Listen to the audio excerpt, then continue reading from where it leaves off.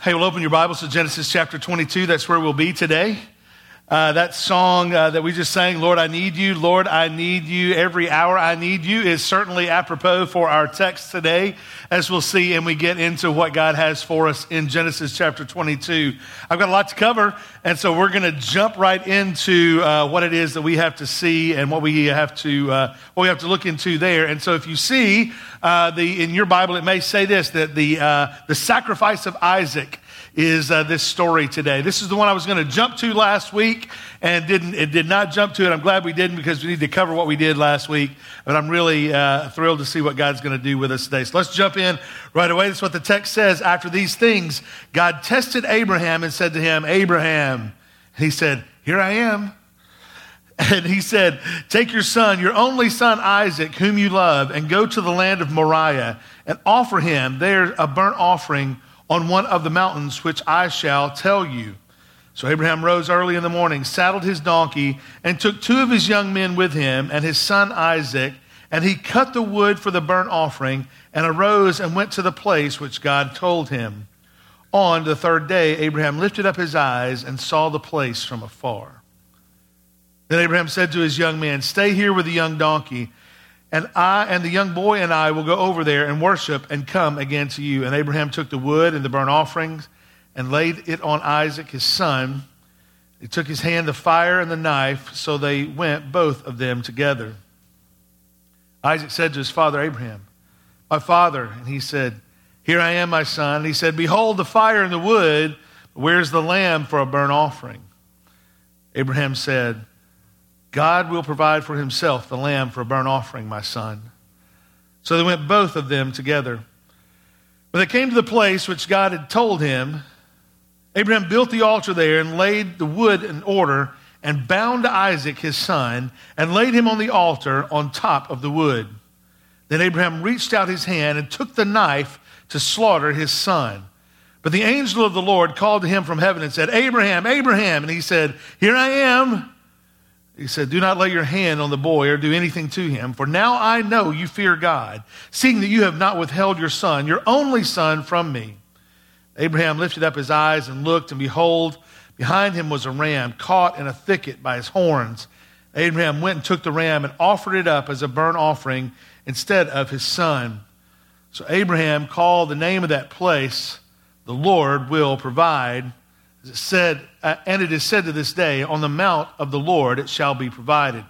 The angel of the Lord called to Abraham a second time from heaven, and he said, by myself I have sworn, declares the Lord, because you have done this and have not withheld your son, your only son. I will surely bless you, and I will surely multiply your offering as the stars of heaven and as the sand that's on the seashore, and your offspring shall possess the gate of his enemies. And in your offspring shall the nations of the earth be blessed, because you have obeyed my voice. So Abraham returned to his young men, and they arose and went together to Beersheba, and Abraham lived at Beersheba. After these things, it was told to Abraham, behold, Milcah has also borne children to your brother Nahor. Uz, his firstborn, Buz, his brother, and Cuz, his cousin. No, that's not what it says. Kemuel, the father of Aram, Chesed, Hazo, Pildash, Jidlaph, and Bethuel. Bethuel fathered Rebekah, and these eight Milcah bore to Nahor, Abraham's brother. Moreover, his concubine, whose name was Remuah, bore Tebah, Gaham, Tahash, and somebody else. We'll just call it, you make up a name. Whew! So there we go. That's our text. Let me pray. God, we love you. We need you. Just like we sang every hour, we need you.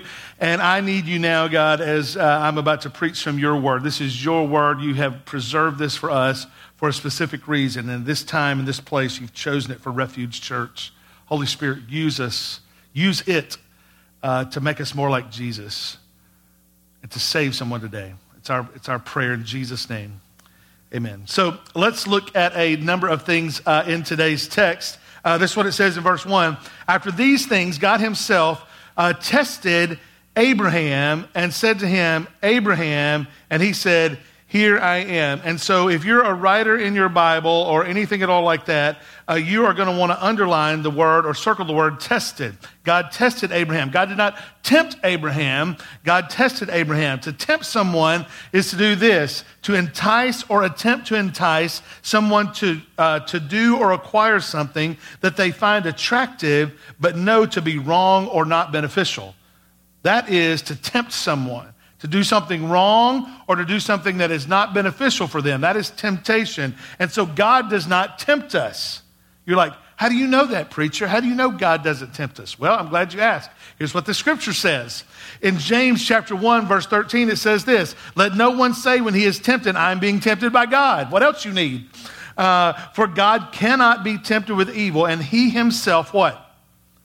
Tempts no one. God himself tempts no one. So when you are tempted to sin, whenever you are tempted to do something that is contrary to what it looks like to being a follower of Jesus, whenever you are tempted to do something you know you shouldn't do, that is not from God. You can know that that is from your enemy. That is either from your enemy or from your own flesh that is causing you to do things. God is not tempting you to do something that is evil. So verse 1 tells us that God tested Abraham. Say tested.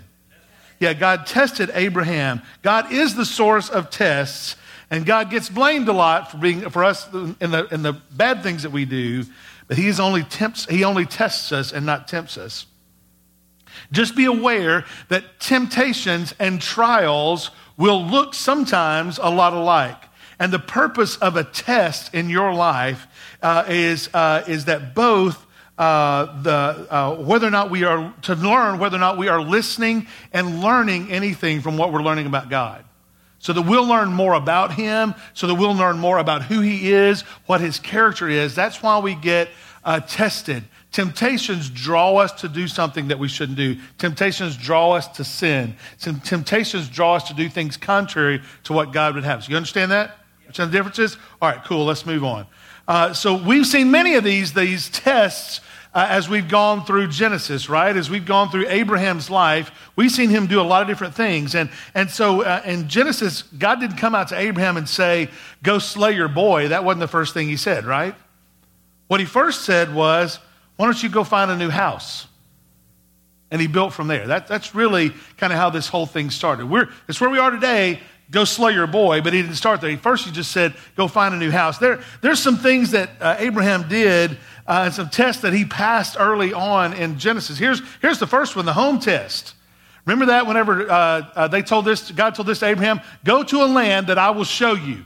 He said, I know you're happy where you are, but I want you to uproot that tree. I want you to uproot your family and go to a land that I will show you. Did he pass or fail that test?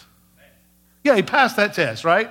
He got that one right. He did the thing that he was supposed to do. He followed what God had for him, and he passed that test. The next one was this one, the famine test.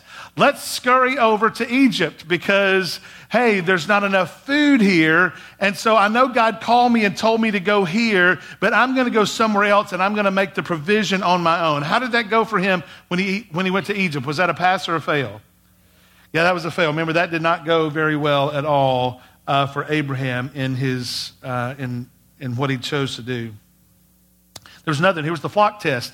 The flock test is Abraham offered the best of his pasture to Lot, and Lot took it. Remember that in the story? Whenever their flocks became too many, and Abraham looked at Lot and he said, I'll tell you what, you've got a bunch of flocks and I've got a bunch of flocks, and we can't all operate here in this same place. What did he do? He said, Lot, you choose what?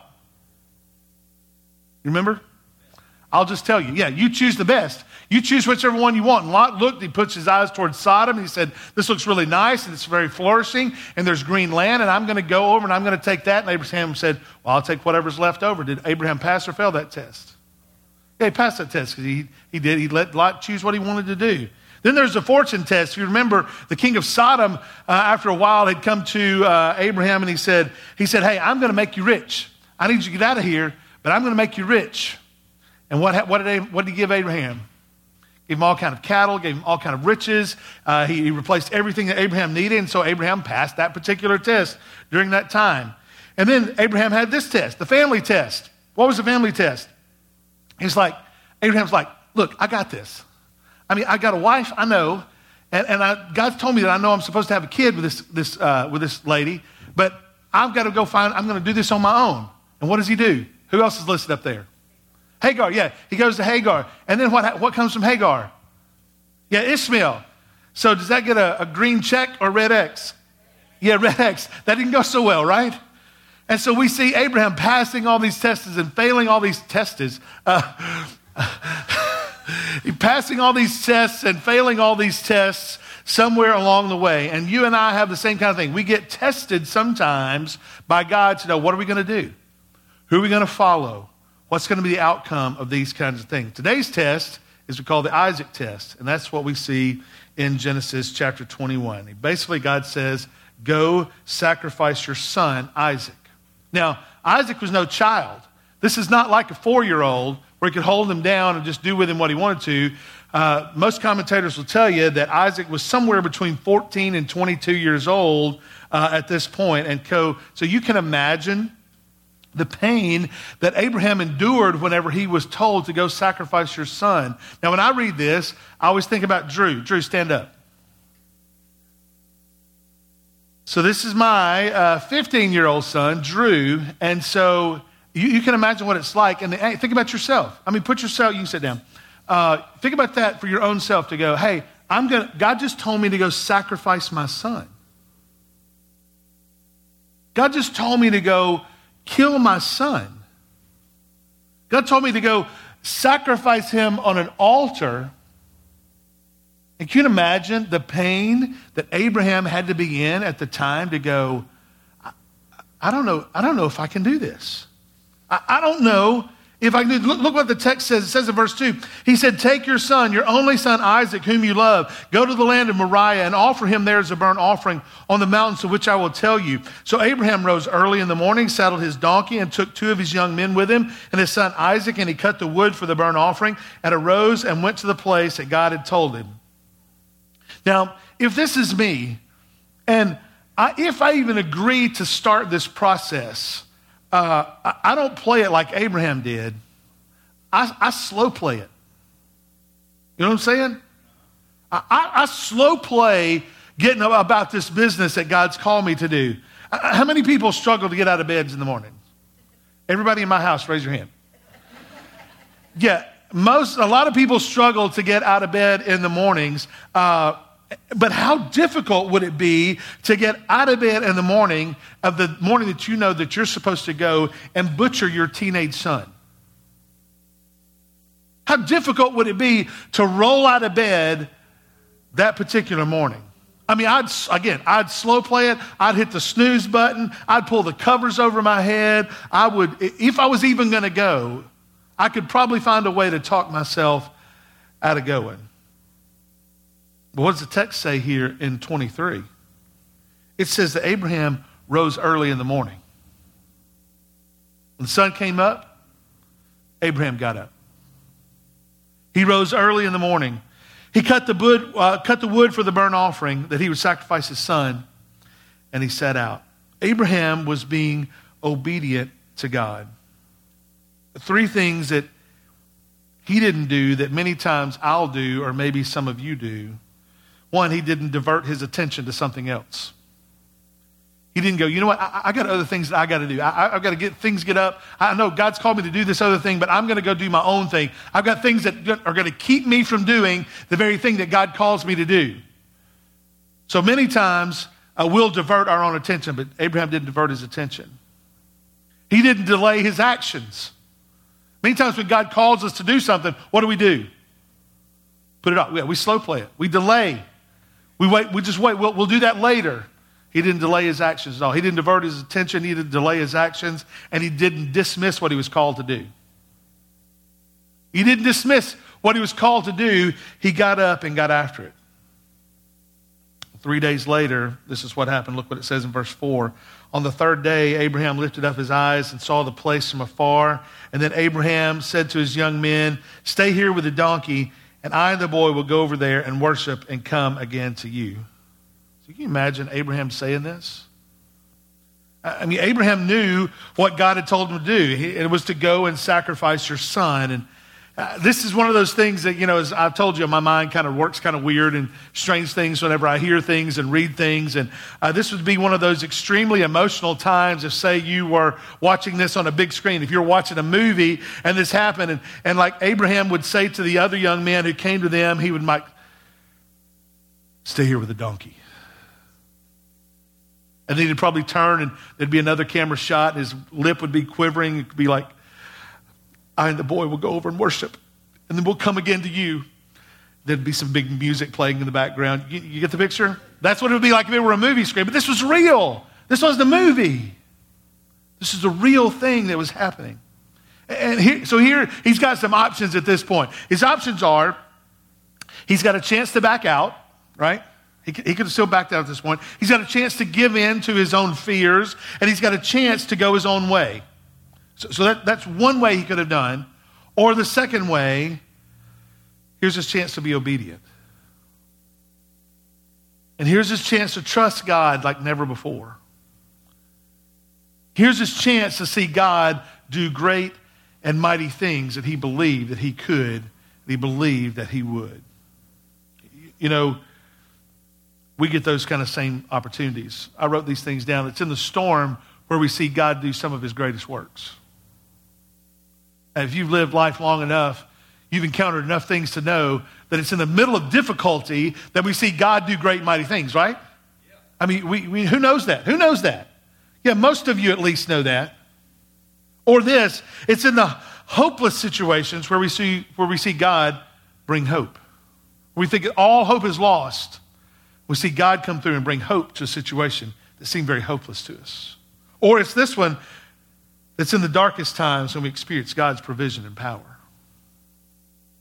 The darkest times, whenever we see God, his power come through like we've never seen it before. When we step into situations, instead of running away from these, we see God do great and mighty things. Some of you need to do that very thing. Some of you are on that precipice today. You're going, what do I do? Do I step out and run? Or do I have to step into this situation that God's called me into? Do I enter into this very difficult season? Am I willing to go head first into this season and enter into this season that God is calling me into? Right now you're trying to avoid it. My encouragement to you is to step into whatever it is that God's calling you to. Step into this season that God has prepared you for to this point. Step into this season trusting that he will be with you all along the way. Text goes on and the plot thickens. Verse 6 says, and Abraham took the wood of the burnt offering and laid it on Isaac his son. And he took his hand to the fire, in his hand the fire and the knife. So they went both of them together. And Isaac said to his father Abraham, my father, and he said, here I am, my son. He said, behold the fire and the wood, but where is the lamb for a burnt offering? Your kids ever ask you questions you don't want to answer? There are 3 C's that I said that our kids ask us a lot of times. The classic questions is, where do babies come from, right? That's the classic one that no parent ever wants to answer, right? You know what I'm saying? That's the classic question we get asked. The second one is the college question is, tell me about your college days. So nobody wants to answer those questions either. You'll have to experience those when you get there. And then the third one is the challenging questions. The classic questions, college questions, and the challenging questions, which become about faith. Hey, what do you believe? Why do we believe this? About feelings, about how we feel about a very specific situation. What about your fears, Dad? What are you afraid of? How does this make you feel, Dad? Those are questions that we get. As your kids get older, they'll begin to ask you those kinds of questions. On the way to Mount Moriah, Isaac asked his dad, he's like, hey, we've got the wood and the fire and the knife. Now, where's the lamb? I had somebody bring me these. He's like, look, hey, we got wood. I don't know why you got wood, but we've got wood here. And we got a knife. This scares me. Where's the lamb? I mean, I see everything we've got. We've got everything we need there for the burnt offering. We've got the fire, and we've got a knife that we're going to have to kill the sacrificial lamb. Where's the lamb?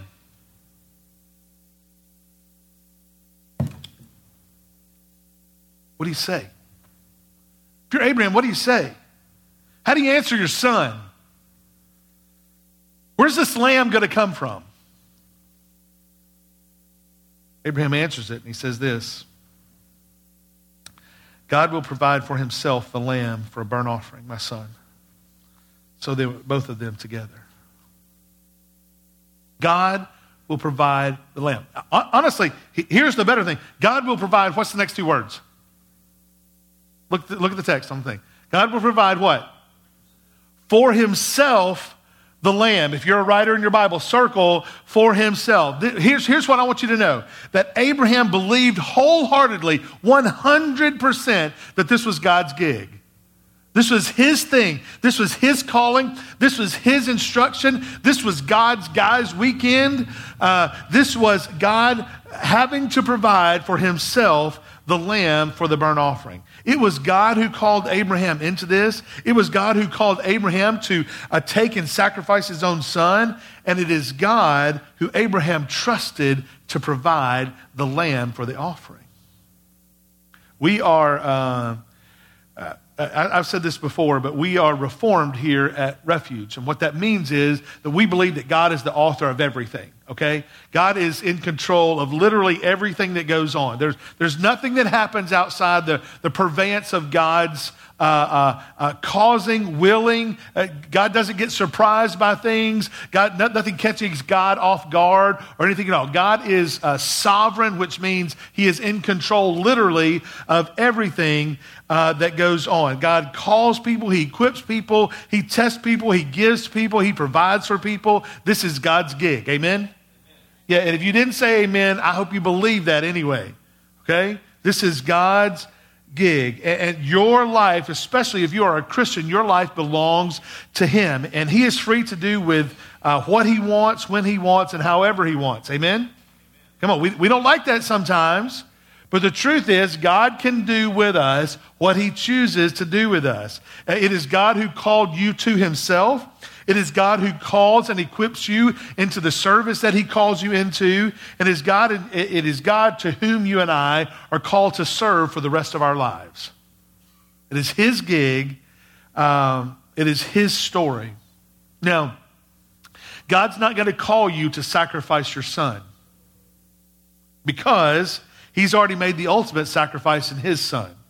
So he's not going to call you to sacrifice your child, to do anything like this in this story that we read in the Old Testament. All these Old Testament stories are types and shadows of something pointing forward to Jesus, okay? Just don't forget that as we talk about these things. So God's not going to call you to sacrifice your son. But if we're followers of the one true God, he does call us to lay our lives down, to sacrifice your own life, to give up your life for the sake of others, to lay down your life willingly, without a fight, in service to him and the things that he calls us to do. This is what this passage is really about today, is being willing to give it all up for God. Philippians chapter 3, verses 7 and 8 says this. Paul wrote this to the church at Philippi. He said, "But whatever gain I had, I counted as loss for the sake of Christ. Indeed, I count everything as loss because of the surpassing worth of knowing Christ Jesus my Lord. For his sake, I have suffered the loss of all things and count them as rubbish in order that I might gain Christ." That's what he says. He's like, my life is given over to God. Because of Jesus, I'm sacrificing my own life. I'm laying my own life down. I'm putting aside everything else for the sake of knowing Jesus. You tracking with me? That's what Paul said in the New Testament. He's going to ask us to literally kill our own son, to literally kill our own selves, but he is saying to lay ourselves aside, our lives aside, for the sake of knowing Jesus and for the work that he calls us to do. This is one of those foreshadowing texts to tell us the same thing. Text goes on in verse 9. When they came to the place which God called him, Abraham built the altar and laid the wood in order and bound Isaac his son and laid him on the altar on top of the wood. And then Abraham, the scripture says this very thing in verse 10. It says, Abraham reached out his hand and took the knife to slaughter his son. So how do you picture it? Do you picture him doing it like this? Do you picture him over his son like this? Do you picture him over his son? Come on. Like this? Yeah, that's right. I'm not going to let this go. I mean, you picture him like this? You picture him with his hand over his son with his hand on his neck? At some point, he had his knife that he brought, about to slaughter his only son. That's what the text tells us. Verse 11 says this, but the angel of the Lord called to him into heaven and said, Abraham, Abraham. And he said, here I am. He said, do not lay your hand on the boy or do anything to him, for now I know that you fear God, seeing you have not withheld your son, your only son, from me. You know, it's interesting in this text that there's no struggle recorded. There's no struggle. We're not told that Abraham had to chase down Isaac, had to put a sleeper hold on him, had to drug him some way to get him to lay on the wood. There's no record of that in this text at all. It seems as if Isaac was a willing participant. Interesting. Here's an honest question.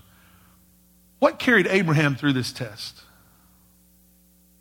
I mean, what carried Abraham through the test? And it was a test. I mean, verse 12 says this very thing. Look back at 12. It says, do not lay your hand on the boy or do anything to him, for now I know that you fear God, seeing that you have not withheld your son, your only son, from me. And here's what he says, for now I know.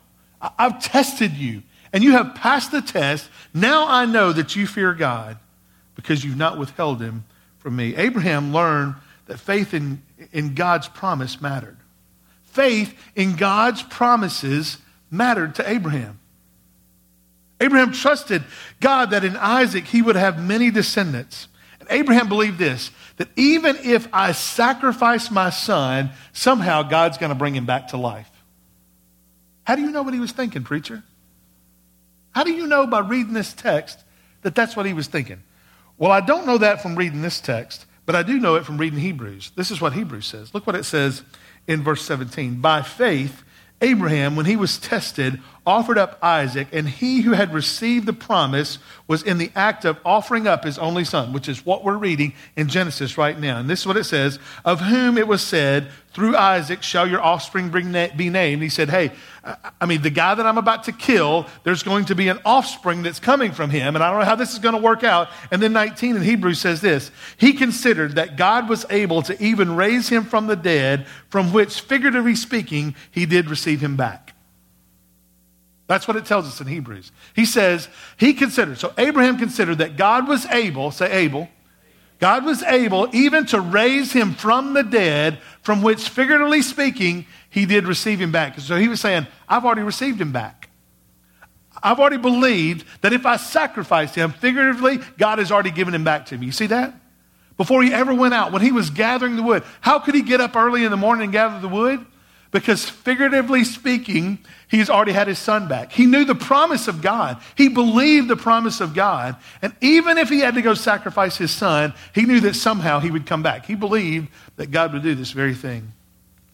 So when Abraham raised the knife, Abraham passed the test. God provided a ram, or God provided a sacrifice in Isaac's place. You see that? Look what it says in 13. And Abraham lifted up his eyes and looked, and behold, behind him was a ram caught in a thicket by his horns. And Abraham went and took the ram and offered it up as a burnt offering instead of his son.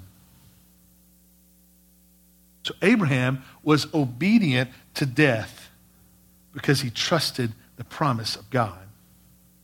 And so this entire story, obviously, like we've said, is a foreshadowing of the Lamb of God that would be slain before the foundation of the world, who would fulfill the promise and where a son would be sacrificed. Because there'd be another hill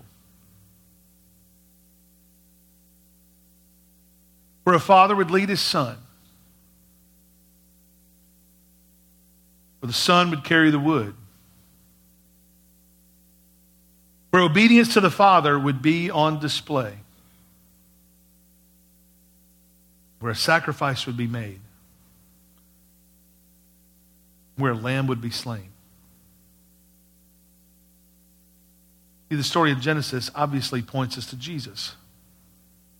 It points us to the hill called Calvary. It points us to a place where God had led Jesus to be sacrificed. Remember Jesus in the garden? He says, not my will, but yours be done. Where the son would carry the wood, where Jesus would have to carry his own cross. Where obedience to the Father would be on display. Where the sacrifice of Jesus would be made. Where the Lamb of God would be slain. This time, at the cross, the angels don't stop the bloodshed. This time, the bloodshed was required. There is no forgiveness of sins without the shedding of blood. This time, the obedience led to death, a willing death. Jesus said, no one takes my life from me. I lay it down willingly. Jesus said, I have the authority to lay my life down. And I have the authority to pick it up again. This time, God provides the Lamb again. The Lamb of God, again, as Revelation 13:8 says, slain from the foundation of the world. What does that mean, preacher? That means that before the world was ever created, the Lamb of God was scheduled to be slain. Before the foundation of the world, the Lamb of God would be slain on the cross. The Lamb of God. Sacrifice for sin. Final sacrifice ever needed. Where Jesus became obedient to death. Even death on a cross. You know, the rest of this text tells us a couple of things too that I think are important for us today as we take this text and we go, what do we do with all this? The rest of the text tells us that God went to Abraham and he said, because of your obedience, because I see that you believe me and you trust me, he said, I'm going to multiply you, I'm going to bless you, I'm going to multiply your offspring. And through his obedience, through this test and this trial and this tribulation, Abraham trusted God and he believed the promises of God along the way. And in that, there are 5 things that I believe Abraham was deemed towards Abraham. One of this was he was approved. He was accepted. He was desired, he was valuable, and he was loved. 5 things. Approved, accepted, desired, valuable, and loved. I need you to listen to this. Those are the things that God believed about Abraham. And those are the things that God believes about you if you're in Christ Jesus. First, he believes that you're approved. See, whenever you trust in Jesus, God's sacrificed lamb, your identity is like Abraham's. You're approved. Jesus makes you approved. How, preacher? Because his perfect life gets credited to your account. Okay? You're not perfect. You're far from it. We all are. We all sin. We all fall short of the glory of God.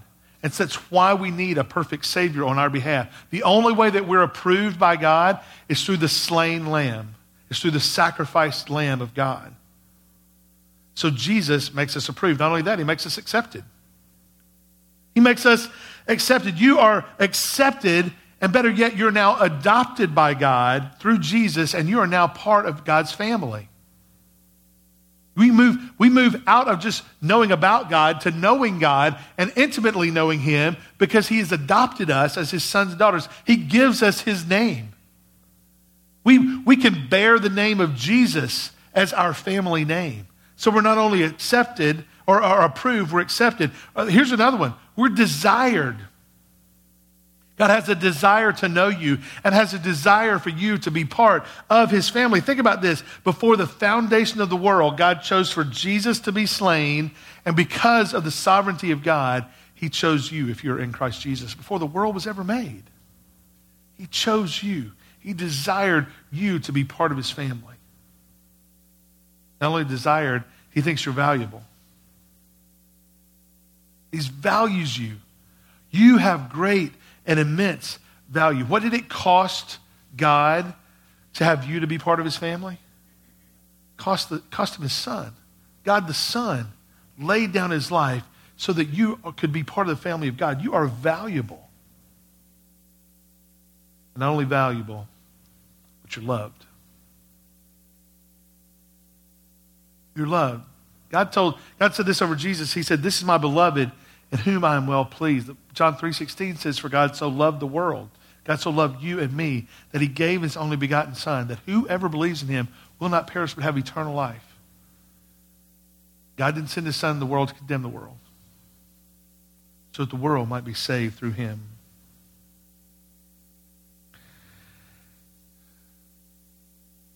Familiarity breeds what? Contempt. Which means that our hearts and our minds, as we hear or see something regularly, it moves us toward devaluing that thing. Familiarity moves us toward devaluing something. You listen to me? If you hear something over and over again, it doesn't become quite as important to you. It's not quite as valuable to you anymore because you've just seen it over and over and over again. Some of you, listen, some of you who are listening to me either here in this room or who are listening online now, you've become so familiar with Jesus that you're not impressed by him anymore. Some of you become so familiar with the story of Jesus and the gospel being preached and taught and spoken about here, especially in our Southern culture, that you're just not impressed with Jesus anymore. You're not impressed with your salvation anymore. You're not impressed with what God has done for you in Jesus anymore. And that's a dangerous place to be. Do you think Abraham was familiar with God? Of course he was. He was intimately familiar with God. But what did he keep going back to time and time and time again? It wasn't contempt and it wasn't disregard, but trust and belief and blessed assurance. What did he keep saying in this text? God will provide. God will provide. God will provide what we need. God will provide everything we need. And remember what it said in Hebrews. And even if he doesn't, he will provide resurrection. That's what he said. Even if he doesn't do it the way that I might think that he will, I believe he'll do it in another way because I believe God will provide. Abraham trusted God with his entire life and the life of his son. And you can trust God with your entire life because of the life of his son. Christians, here's what I need us to do. Trust. Trust God. Believe God. Believe who he is, who he says he is. Follow him. Listen to him. Obey him. Know him. Serve him. That's yours and my call as Christians. And for those of you who are not Christians, for those of you who have not repented and believed, those of you who are just kind of outside the household of faith, doing your own thing, going your own way, cruising through this life, here's what I need you to do. Repent.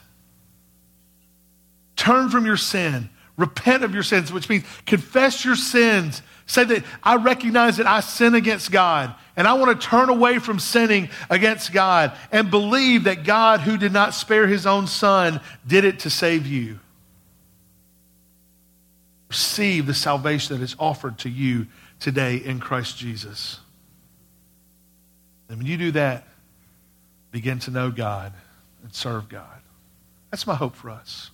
This big grand story that we just read about Abraham is grandiose, not because Abraham was some big, huge guy. He's just a guy there like you and me. But he trusted God.